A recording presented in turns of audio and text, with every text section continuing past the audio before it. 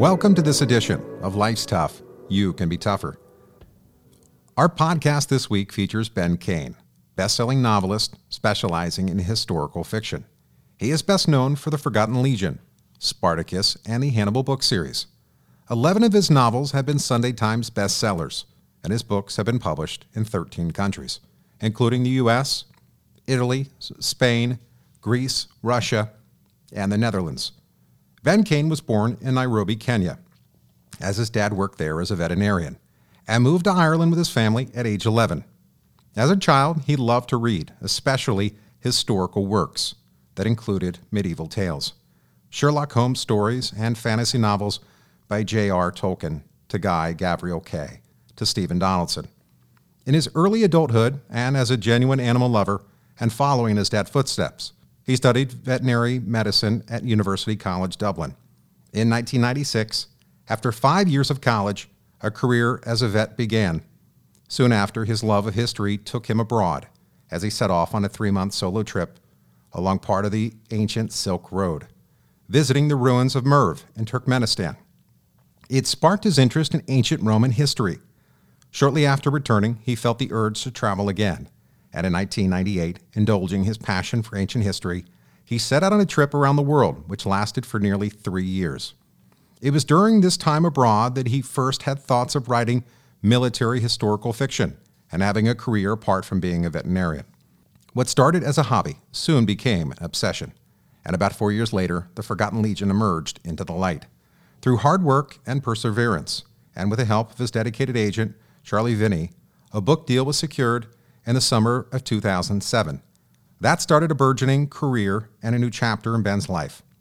In 2013, for an honorable charitable cause, Kane and 2 friends walked the entire length, 73 miles of Hadrian's Wall, Britain's largest Roman archaeological feature and one of its major ancient tourist attractions, while wearing full Roman military outfits, including hobnailed boots. They raised nearly $19,000 for combat stress, and in 2014, they walked again in Italy, raising over $26,000.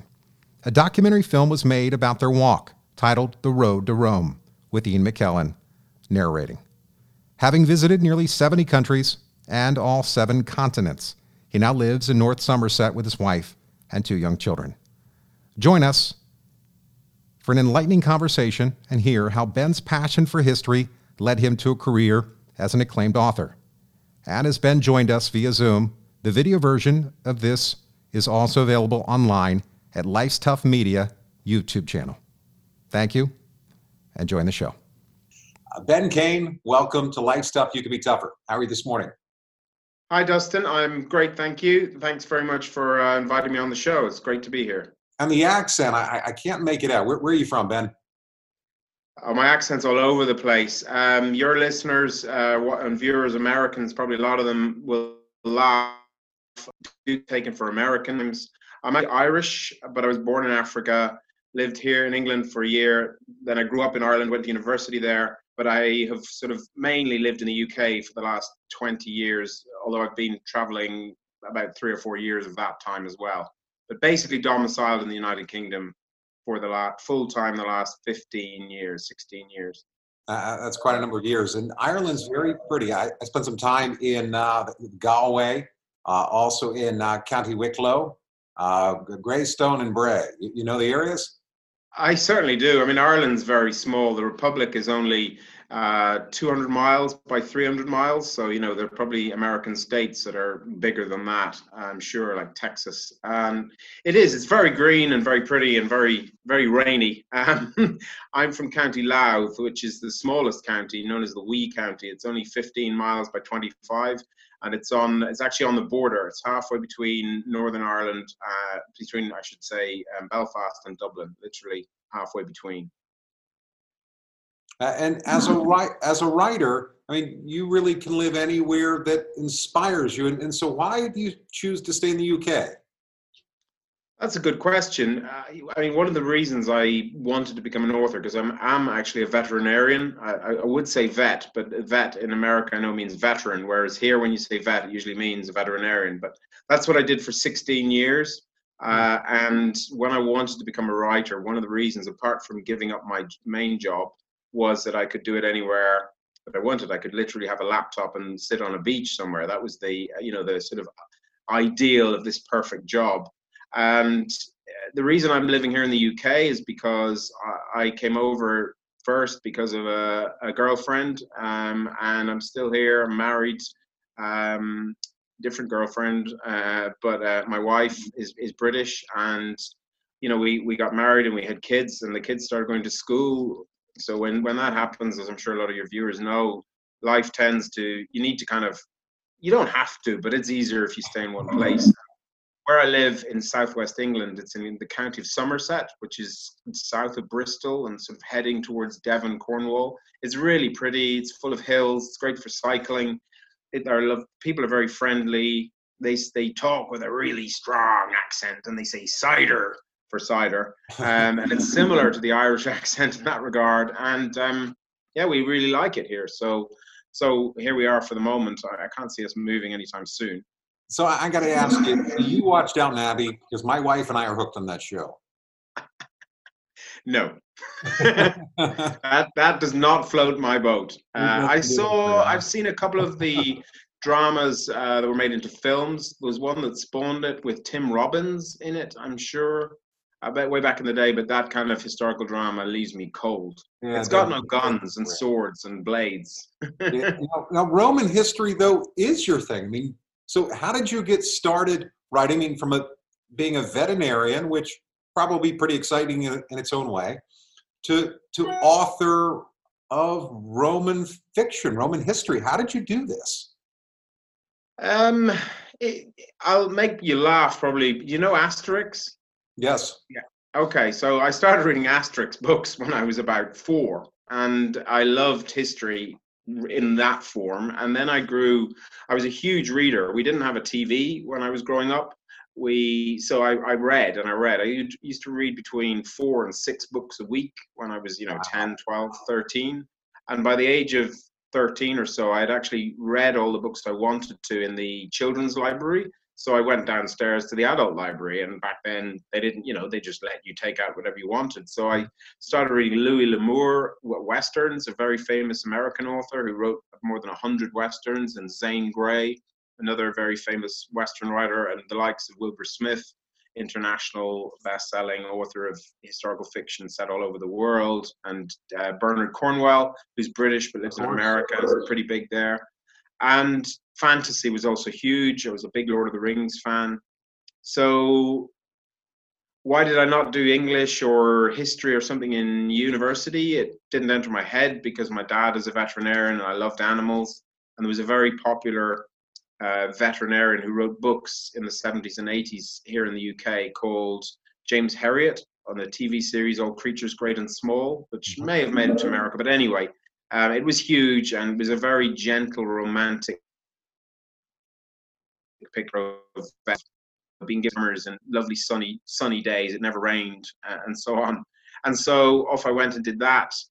But my love of history never went away, and so I would have continued to read and I was very, you could say, obsessed with military history as a child. So when we came over to England on holidays, I would go to the Imperial War Museum in London, which is an entire museum, massive museum, all about the British Empire and war. And I would spend whole days in there. And then I spent a summer in America in '90. And we were in Philly, but every weekend we'd hire a car. And so one weekend we went to Gettysburg for the whole day, which was amazing. And then when I drove 3 months across America in '98, 20,000 miles. And I spent my time going to historical sites. We did the Nez Perce Trail in Idaho. We went to Little Bighorn. We went to the Alamo. We went to all the historical places, and then spent a year in Central and South America, and I visited dozens of Maya sites, Aztec sites, Inca sites, conquistador, old monasteries where the missions where they filmed, the film The Mission back in the day. So the missions where the Jesuits went, and anything to do with history, I'm there. I'm interested in it. So long story short, I mean, what is it that excites you about it? What do you feel? Good question, because My parents are not interested in history. This is something I just came. What am I interested about? I don't know. That's a really good question. I guess I like to see how people did things and how are their lives similar to ours and how are they different and why did they do things. And as I've got older as well, what I find interesting, although sad, is how the same cycles have repeated themselves for thousands of years all over the different continents when people move and wars happen. The repeating themes are frequently the same, which is kind of interesting, ironic, and tragic all at the same time. So the Roman thing, is it? Will I keep talking about that? Keep going. Okay. That's my Roman thing. I love Roman history and I collect ancient Roman coins. So this is. Oh, do you? Oh, fantastic. Ben, I'm telling you, I'm a big fan of yours. This is exciting for me. You should come over and live over here. I gave a talk the other night and there was a farmer in the audience. This is in Gloucestershire, which is about 60 miles north of here. And he can just go out in his fields with his metal detector and he pulled out of his pocket the latest Roman coins that he's just dug up. Wow. I mean, think about that. That's amazing. It is. It's really cool. You just stick a spade in the ground and get a metal detector here, and if you keep looking, you'll find something Roman. It is. Now, are you allowed to keep it if it's in or do you have to give it to the local? Like, what are the rules? You're supposed to contact the locals, and he does. I mean, he literally records the place and then he brings them there, because the whole thing about archaeological finds is that their importance is not just what they are; it's the context. So if it's just a few coins in a field on the side of a Roman road that some guy or some woman lost, that's kind of not that interesting. What's interesting is if it's a purse or it was buried, or that you then find a building and in the building you find other things. And if you take them all out, all the pieces you find out of context, then you don't know what it is. But if you look at them all together, you can build a much bigger picture of what was in that place. So that's why, thefts from countries when there's a war or something like that, like in the Middle East, there's been a lot, sadly, over the last few years, and people go in and they steal stuff to order from these museums, and then they're lost forever, or they tomb raiders or whatever, because it isn't just a game, people. It's people who smash into archaeological finds and take things. So the Roman thing came from I had this idea when I was traveling for writing a book, but it wasn't nothing really concrete until I worked in Northumberland, which is in the very far north of England on the border with Scotland, during the 2001-2002 foot and mouth disease outbreak, which is a terribly infectious disease of cattle, sheep, and pigs. And I was working on that as a veterinarian, and it was horrific. We were killing animals most days, but the line of Hadrian's Wall runs through that county. So I got an idea of writing about Roman soldiers, and the film Gladiator had been out the year before, and that had really sparked home. A novel by authors writing about Rome were becoming common. There's a guy called Con Eagledon who's quite big in the States. Of course, Con's very big. Yep. Yeah, and Simon Scarrow, who has been big in the States, but maybe, I don't know if he still is. But so their books were coming out, and I looked at them in the bookshops, and I thought, my goodness me, these people are making a living out of writing about Rome. Well, and I was very naive. I used to read all those books, and I used to think, I can do that. Yeah. So again, long story short, I started writing a novel about ancient Rome. I got myself an agent after only about 18 months, and he said that all they did was march in my book, and he was right. It was set on Hadrian's Wall, and they used to go up to Scotland and back down again, and up to Scotland and back down again. And it was basically quite boring, but apart from the fight scenes. So he made me write another book, which I did, and that was this one here, The Forgotten Legion. Fantastic book, by the way. Okay. Really? Yeah. Yeah, it's funny. A lot of people say that's their favorite book of mine, but it's mine. I mean, to me, the way that you took a story that otherwise would have been a quick, this is what happened, here's when, you find this way to bring us into it. How do you do that? Like, do you close your eyes and go, okay, here's what I would have seen, or here's what would have happened? How do you find that ability to create magic for readers like me? It's funny. It's just so nice to hear you say magic. I do my best. One of the things to answer it, I think, is that the most important element of any novel is the story. That goes without saying. If you don't have a good story, it doesn't matter how amazing the facts are or how interesting the scene is. If there's no story, the reader will be bored.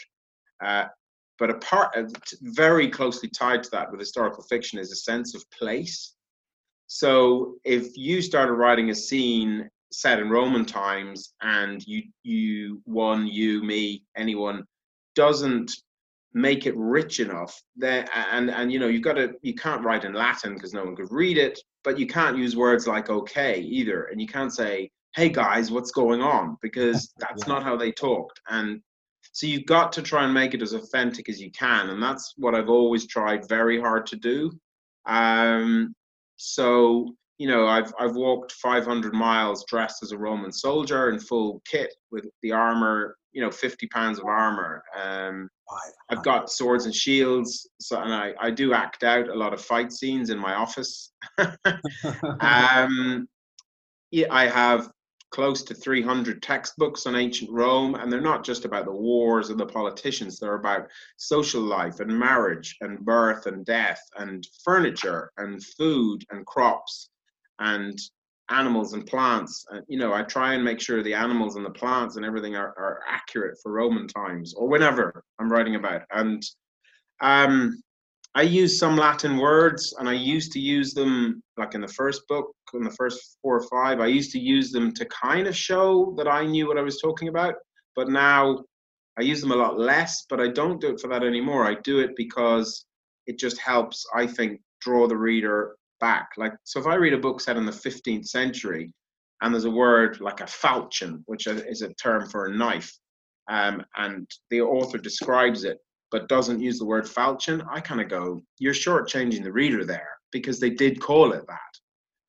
So lots of ways I try and do it. And I get bad reviews or comments. People say, "Oh, his language is too modern," or I don't get it too much, but I still get it. And I always want to talk to these people and say, "Look, I can't write it in Latin because A, I can't write Latin, and B, we don't know how they spoke anyway. But the second thing is, if I write it in completely modern language, that's crazy as well. So I try to get a balance between the two, where it feels accessible, but it also feels old. But nothing is right because it's not in Latin, and we also have no idea how ordinary people spoke. So nothing's been recorded. Like we don't have someone's voice being recorded from 2,000 years ago, and yet the expectation of you is there's none. The only writings of ancient people, the only possibility or sort of information we have about ordinary people are graffiti from Pompeii, which is usually about sex or bodily functions or both, and there are there's a very fascinating set of wooden writing tablets found on Hadrian's Wall called tablets. Romans used to write on little pieces of wood this big, like 4 inches by 2, and there'd be 2 of them scooped out with very shallow, like a 32nd of an inch, filled with a layer of wax. And you wrote with an iron stylus on that, and then you folded them over. There's 2 written surfaces and tied them together with a little bit of leather or whatever and sealed it with wax. Well, if those go into the ground, like in Hadrian's Wall, where there's no oxygen, the wax degrades, but the wood doesn't. And modern science, X-ray and so on, means you can read the messages. And they found loads of them now. And they're from ordinary soldiers to ordinary soldiers. Things like, I am not making this up. Things like, can you get me 100 good apples? This is one soldier writing to another who's going away from Hadrian's Wall. Get me 100 good apples if you can find them, and some socks, and mind those roads down south because they're really bad. That's the communication. Yeah. So those things are very human. They speak to us like the birthday. There's a birthday invitation from a wife of one fort commander to the wife of another fort commander, saying, "Please, can you come to my birthday party and give my love to your husband and your little son?" That's just like some of my, yeah. So those are the only writings of ordinary people we've got. So going back to the original point is that all conversation you write, set 2,000 years ago is artificial. So, dear one-star reviewer, how am I to write it? Right. So let me ask you. I take you back in time to 300 A.D. What do you do? What do you do? What's your career? I drop you off, take you back. What do you do first? If I was back in Roman times, back in Roman times, am I allowed to pick anything I want? You can be anything or pick anything, but you got to use your skill set. So I'm going to take you right now, and I'm going to take you on a journey back to 300 or 400 AD, before the fall, of course, or before the collapse, technically. Yeah, that's the bad times. You're putting me in the bad times. I'm going to say 100. Let's say okay. 100 BC to 150 AD. How about that period? Does that work? Perfect. Yeah, that's better. Yeah. Skill set. What you know right now, I'm going to transplant. You don't get to take anything with you. I'm going to take you back in time. What do you do first? Where do you go? I would probably try and get a job as a scribe of some description to a rich man, because I can read and write, which, and I'd be fluent, presumably, hopefully I could be fluent in Latin. Let's assume I get that power going back. Otherwise I'm not going to be able to talk to anybody. And that would be a nice job. I wouldn't want to be a veterinarian or a doctor, because I would have to saw people's arms and legs off.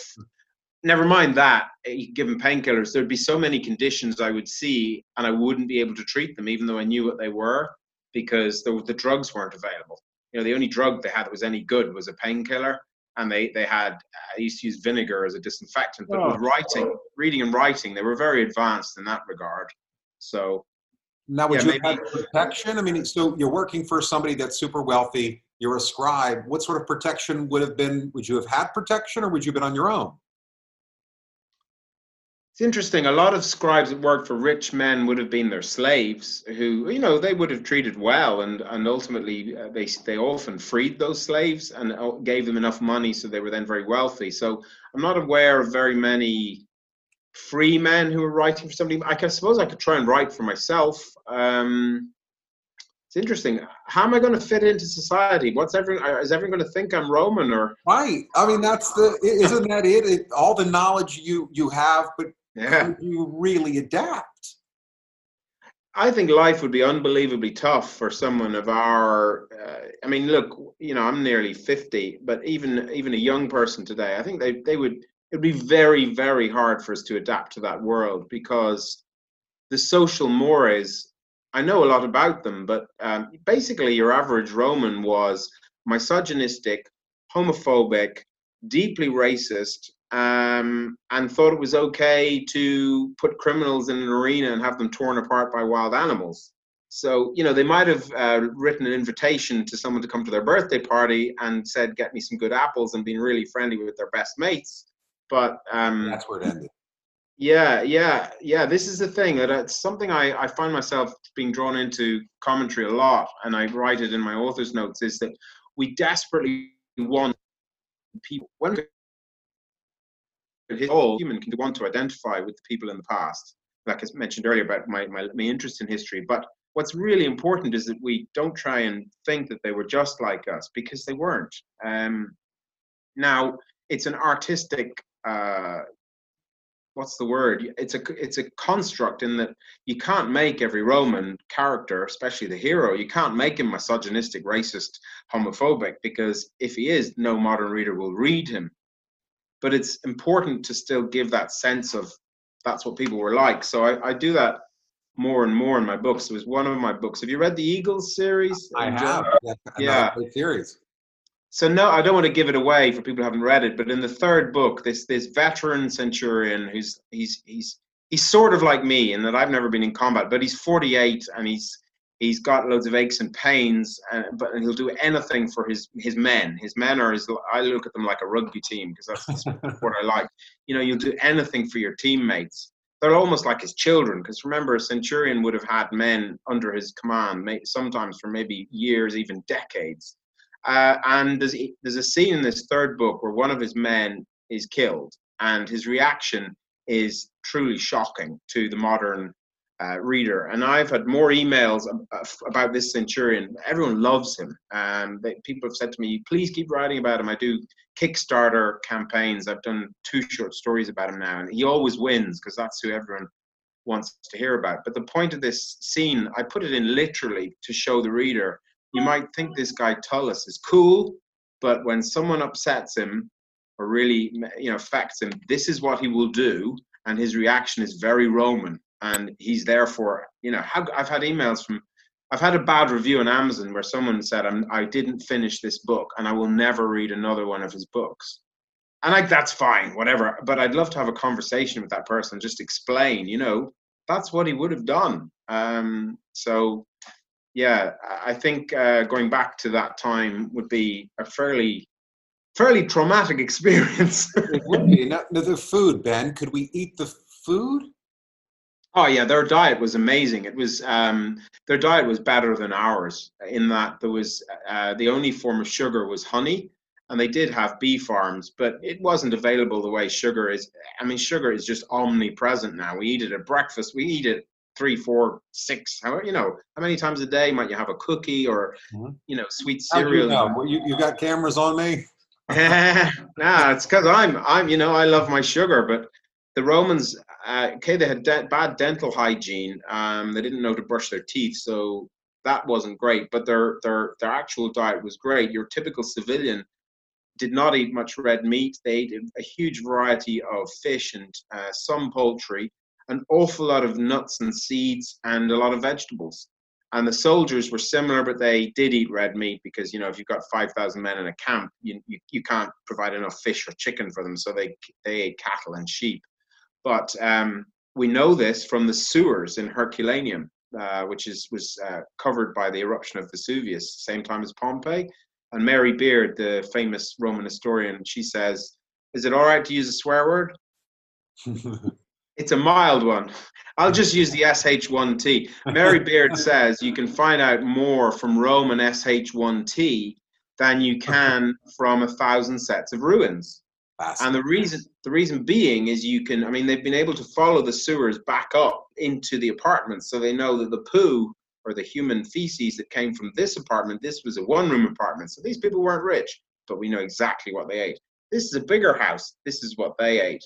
And you can find these extraordinary details. Like the one I use most in a talk I give when I'm talking about the Roman army is the finds from a sewer in a Roman fort in Germany, dated to 9 BC, so 9 years before Jesus Christ, or 9 years before it was the empire. What am I saying? But it was still the very early days of the Roman Empire. And from that sewer, they have taken coriander seeds and pepper seeds. Now, the only place in the world they came from at that time was India, and this was northern Germany. It was the limit nearly of the Roman Empire, and yet soldiers were able to get extraordinary spices. If you couldn't find black peppercorns when you went to the supermarket, you'd be surprised. But it was completely the other way around 2,000 years ago. If you could buy them outside a little northern Europe, this is my dinner, and it shows you the trade. No, that's the dog. Sorry. No jet. I say your kids are they got an interesting dialect. Yeah. But you wouldn't. My point is that even back then you had huge trade going all the way around the world or halfway around the world, which is quite amazing. And so a question that I have to ask, me being, again, while I am not as versed in the Roman historical side as you, is there one battle that you go, if they would have only have just changed this one detail, this one thing, wow, the outcome would have been so different? Is there one that's been in your mind for years that you've looked at, or one battle that is just, from your perspective, been one to rule them all? I can think of lots of historical battles where but for the roll of a dice, or the men who didn't go where they should have done, or the ones who were supposed to arrive and didn't arrive, but not so much with Rome. But my standout Roman battle is Cannae. That I don't know that will ever change. It was obviously a Roman defeat. I was asking a Roman reenactor friend from Italy once why, when you go to Cannae, which is right down at the heel of the boot near Brindisi, and the museum there is really bad, and there's no markers around the battle site. And I was saying why this should be a really big museum, a really great experience. And he just looked at me and he said, "We lost." So Hannibal's tactics there are still taught at West Point Military Academy today. Incredible. They were quite incredible, man. Yeah, because of his men's maneuvers were so precise. All must have been given orders beforehand, because during a battle that's spread over 3 miles in length, you can't relay orders effectively during a battle. Once the battle starts, it just unfolds. But from what we know his men did, they were given their orders and they followed them to a T, and that was unique. It pretty much did not happen in any other battle that we know of. So his leadership skills and his charisma, because remember his army was made up of potentially up to 20 different nationalities, all speaking their own language. So yeah, really incredible. There's an American author called John Maddox Roberts, a very well thought of guy. He's written quite a long running Roman series, but he wrote 2 parts of a trilogy about what would have happened if Hannibal had won the Second Punic War, an alternate history novel series. Now, I haven't read them partly because the third one's never been published, because they didn't sell well enough, which is kind of annoying. But it was a really good idea. But yeah, if Hannibal had won the Second Punic War, European history would be very, very different indeed. Because the Carthaginians didn't rule like the Romans. They kind of traded, and they only fought when they had to. And they wouldn't have expanded the way the Romans did to cover the area. So what would have happened, and what civilizations would have risen and fallen? And, because the Romans obviously had this huge impact, not just on language, but on legal structures. You look at your Senate. I mean, that's the same as the... Right. Our buildings were designed to yeah. And the eagle, the American eagle, okay, it's a bald eagle, but it's copied from the eagle that the Romans used. And, every church in Britain, most of them, the lectern is frequently an eagle in bronze, with its wings outstretched, and that's copying the Romans too. So European history would have been just unrecognizable. There's no way of making a reasonable argument what it would have been, because we just don't know. And so let me ask you, as a writer, how many words a day do you challenge yourself to write? On average, 1,500. Wow, so a bad day is 1,000, a good day is 2,000 or more. But it's totally, fluctuates wildly because of the events I do, and children and life and so on. And also, that. What's it like being a dad? It's great. It's great. My kids are 13 and 10. My son's called Ferdia, which is an ancient Irish name. And he's actually the main character in my new book, which is about Richard the Lionheart. I've got an Irishman in my new book. There you go. He's kind of a big deal. He made it. Yeah, he doesn't realize it, though. He doesn't really... I don't think until I actually hand him the book next summer. But my daughter's called Pippa, and yeah, they're great. They're...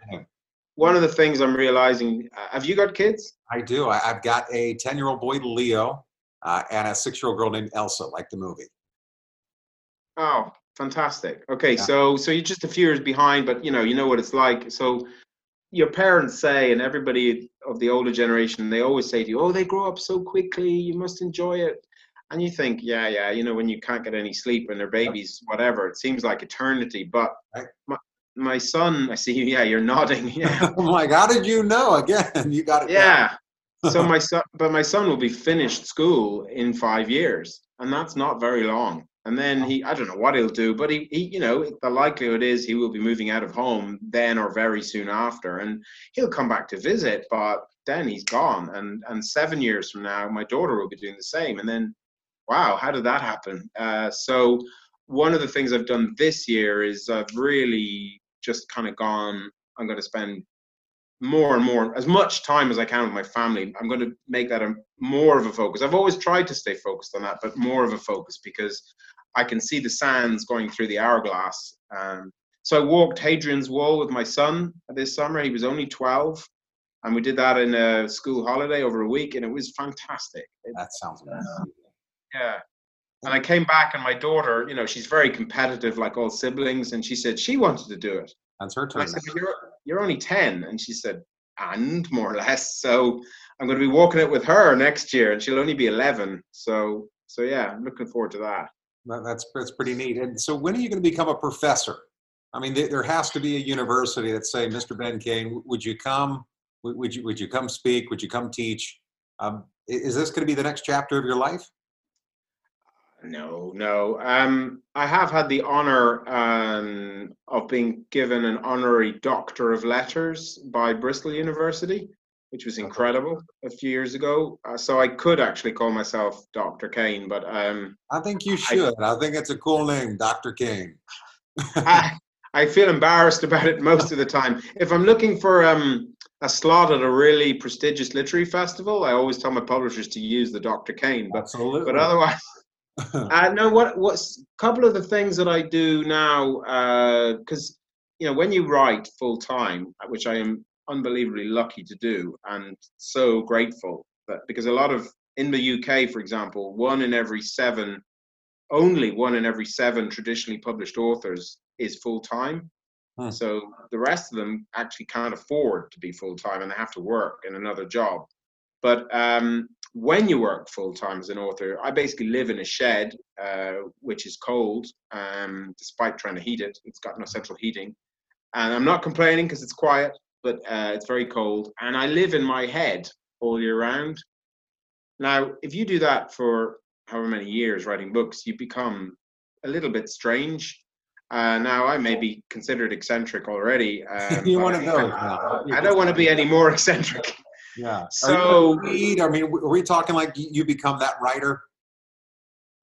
It's a very isolate. I'm making a joke out of it, and I've got obviously the kids are here and my wife, and we have friends, and I help out with the school runs and stuff. So I'm not totally isolated, but I'm making a humorous point, which is as a serious basis, which is that when I was a veterinarian, I worked with anywhere between 10 and 20 colleagues. I would meet 20 to 50 members of the public every day. Hello, how are you? How's little Fufu Trixie Bell? Oh, let's give it an injection, give you a wormer. Oh, he's coming in for his operation. We'll sort them all out for you. And same in the evening. How are you? Come back tomorrow. It was a very, very gregarious job. And I liked that. So one of the downsides of being a writer is you lose that instantly unless Facebook and Twitter is great, but it's not the same as meeting people. So what I do now is I've been lucky enough, again, depends how long you've got, but I work as a bike guide for a bike company run by an archaeologist who does these epic bike journeys. So if any of your viewers want to cycle from Barcelona to Rome over the Alps for 1 month, staying in nice hotels, nice food, nice wine, and I do the history every day. That's what I do. Not full time by any means, but I do a few weeks of that every year, and I do it because I love it. Someone pays me to cycle in the sunshine in Italy and talk about Romans and how. With that, Ben? If I could do it for more each year, I would. But obviously, kids and the main thing.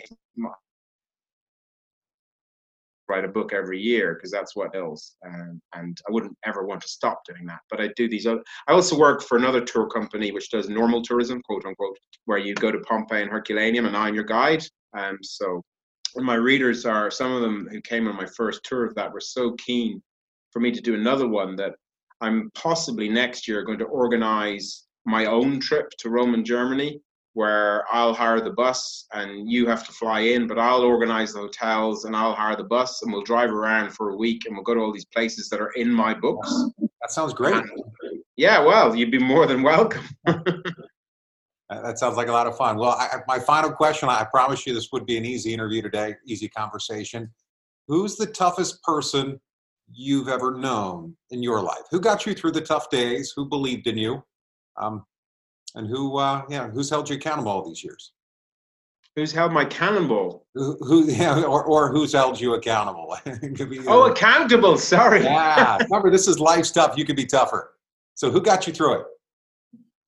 That's a really good question. I'm gonna go with my mother, because she's been through a lot in her own life, with various health issues and so on. I mean, she's fine, thank goodness. She's nearly 80, but um, she has never not believed in me. So when I wanted to become a full-time author, I'd say 50%, maybe more than 50% of my family and friends, so including my own brother and a couple of my closest friends, they said to me, "Oh, you don't want to give up your job as a veterinarian. It's a good job, solid job. How do you know you're going to make a go of this? It might be the wrong decision." Like sort of trying to almost hold me back. And my mother just said, "Go for it. Just absolutely go for it." And so did my wife, to be fair. So she's very tough as well, and has always been there for me. Always, make sure that tries to support me in every way she can. And certainly our life, would be very different if it wasn't for her. So sounds like you've got some amazing people in your life. Yeah, sure have. Yeah. Well, final thoughts or comments you have to the listeners out there in our 74 countries that are now talking to or seeing Ben Kane? That's a good question. That's a lot of pressure, Ben.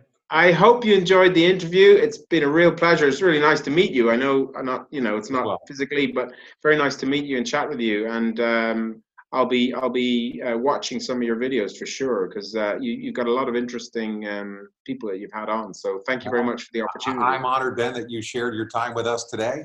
And thank you again for joining us. Life's tough, everybody. Ben Kane is tougher. Ben, thanks for joining us. Thank you. Thanks very much.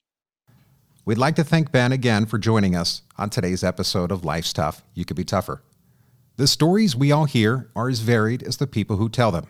And each time I hear someone's personal account, I do not frame it as something that was more different or more powerful than my own story.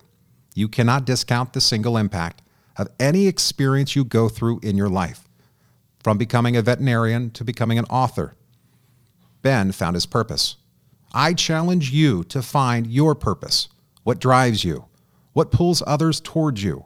What can you do different in your life going forward that will make an impact? The legacy that Ben leaves behind is one that will inspire the world to dream big, will inspire us to remember what's happened.